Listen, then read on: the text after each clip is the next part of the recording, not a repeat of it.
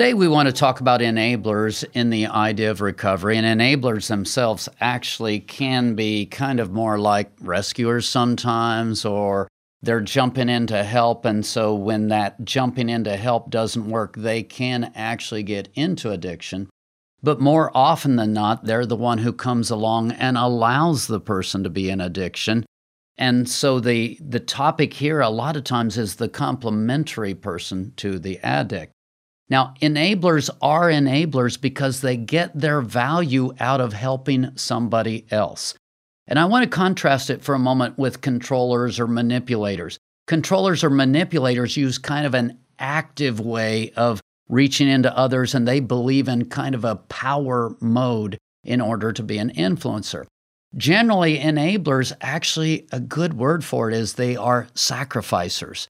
They believe that if they can come alongside and lay down their life and just do the right organization, say the right words, be encouraging, show compassion, if they can come along in a way that sacrifices and completes and compliments and makes whole another person, they can make the difference, and then they can help that other person get better.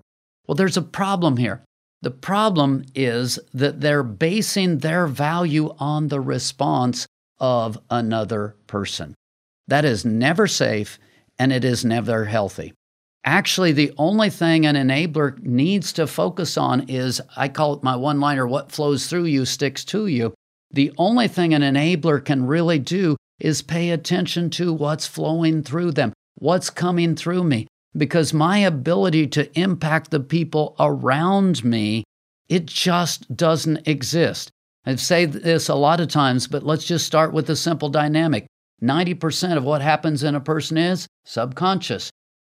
I'm going to suggest that another 90% of it is controlled by ego. So the other person wants to look good. They're going to be very controlled by ego. As an enabler, I come along, I'm working with 1%. Now figure out what your chances of that person getting better are, and you're going to judge yourself according to 1%. Some realism is good here, where I step back and I look at myself and I begin to understand, wow, my odds of helping this person are slim to none. So if I start there as an enabler, that's a great place to start, because I don't base my own value so deeply in what's going to happen in the other person. Then the next thing that I need to do is really maybe do some realistic calculations here. Enablers tend to overestimate their own ability to help people and help situations. If there's one thing I've learned in the drug alcohol world is I have far less ability to impact than I ever could have imagined.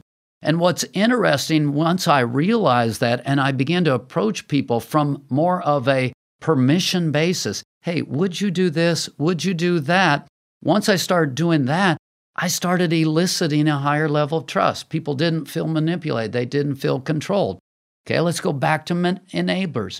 Frequently, they end up using the much more subtle manipulation tactics. What? They're compassion people. They're sacrificers. They're complementers. They come alongside. So I'm not going to be the jerk that comes in, and I'm not going to be cruel, and in fact, that ends up being a problem. They start comparing themselves with the other person. You're cruel. You're a jerk. Look at how you treat. And here I am. I'm now the victim, and a lot of times enablers end up getting mixed up in a victim world. They start feeling sorry for themselves, and when they do that, now they set themselves up not to be enablers, not to be helpers, not to be sacrificers, but the victim world. There is nothing like a victim world. There's nothing like a self-pity world to take you into a sick place. It's almost impossible for a person from the outside to come along and help someone like that because they've got their own excuses built in. It's all tied up. It's all wired up.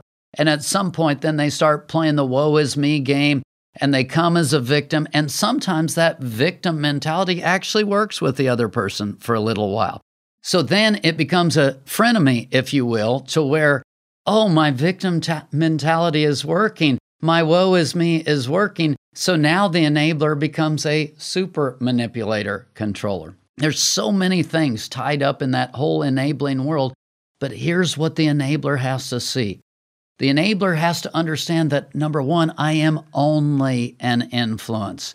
So they don't pay attention to the response of the other person near as much as they pay attention to what's the influence that I'm bringing.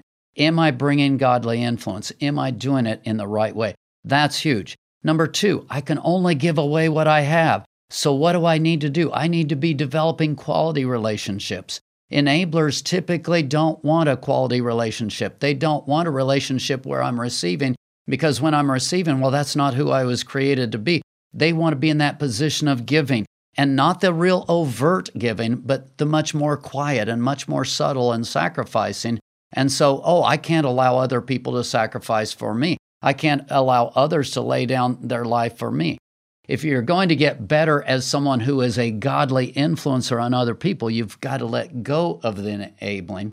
You've got to let go of that unhealthy stuff, and you've got to grow in your own value so that I can bring something if I need to. I don't have to bring something. And now I'm able to come alongside. When other people realize that you don't have an ulterior motive, you don't need to help them, it's a lot easier to take a deep breath, slow down. I'm going to choose to involve myself here. I'm going to choose not to involve myself here. And to get to that healthy place, as an enabler, you need to probably stop the whole enabling process, get into relationships where I'm allowing other people to sow into me and really sow value into me, to where I'm beginning to feel worthwhile even apart from any enabling, any giving, any sacrificing that I'm doing. I need to get my value in who God created me to be. When I can rest in that, and I can wait until there's trust from the other individual, powerful thing. If there's no trust from the other individual, I can't help them. I can wait until that other person is willing. I can wait until there's trust. When I have that level of self-control, now I'm in a much healthier place. I'm much more capable of actually helping other people. Hopefully these are some tips that you can get a hold of. An enabler's probably not going to just stop laying out their lives for other people.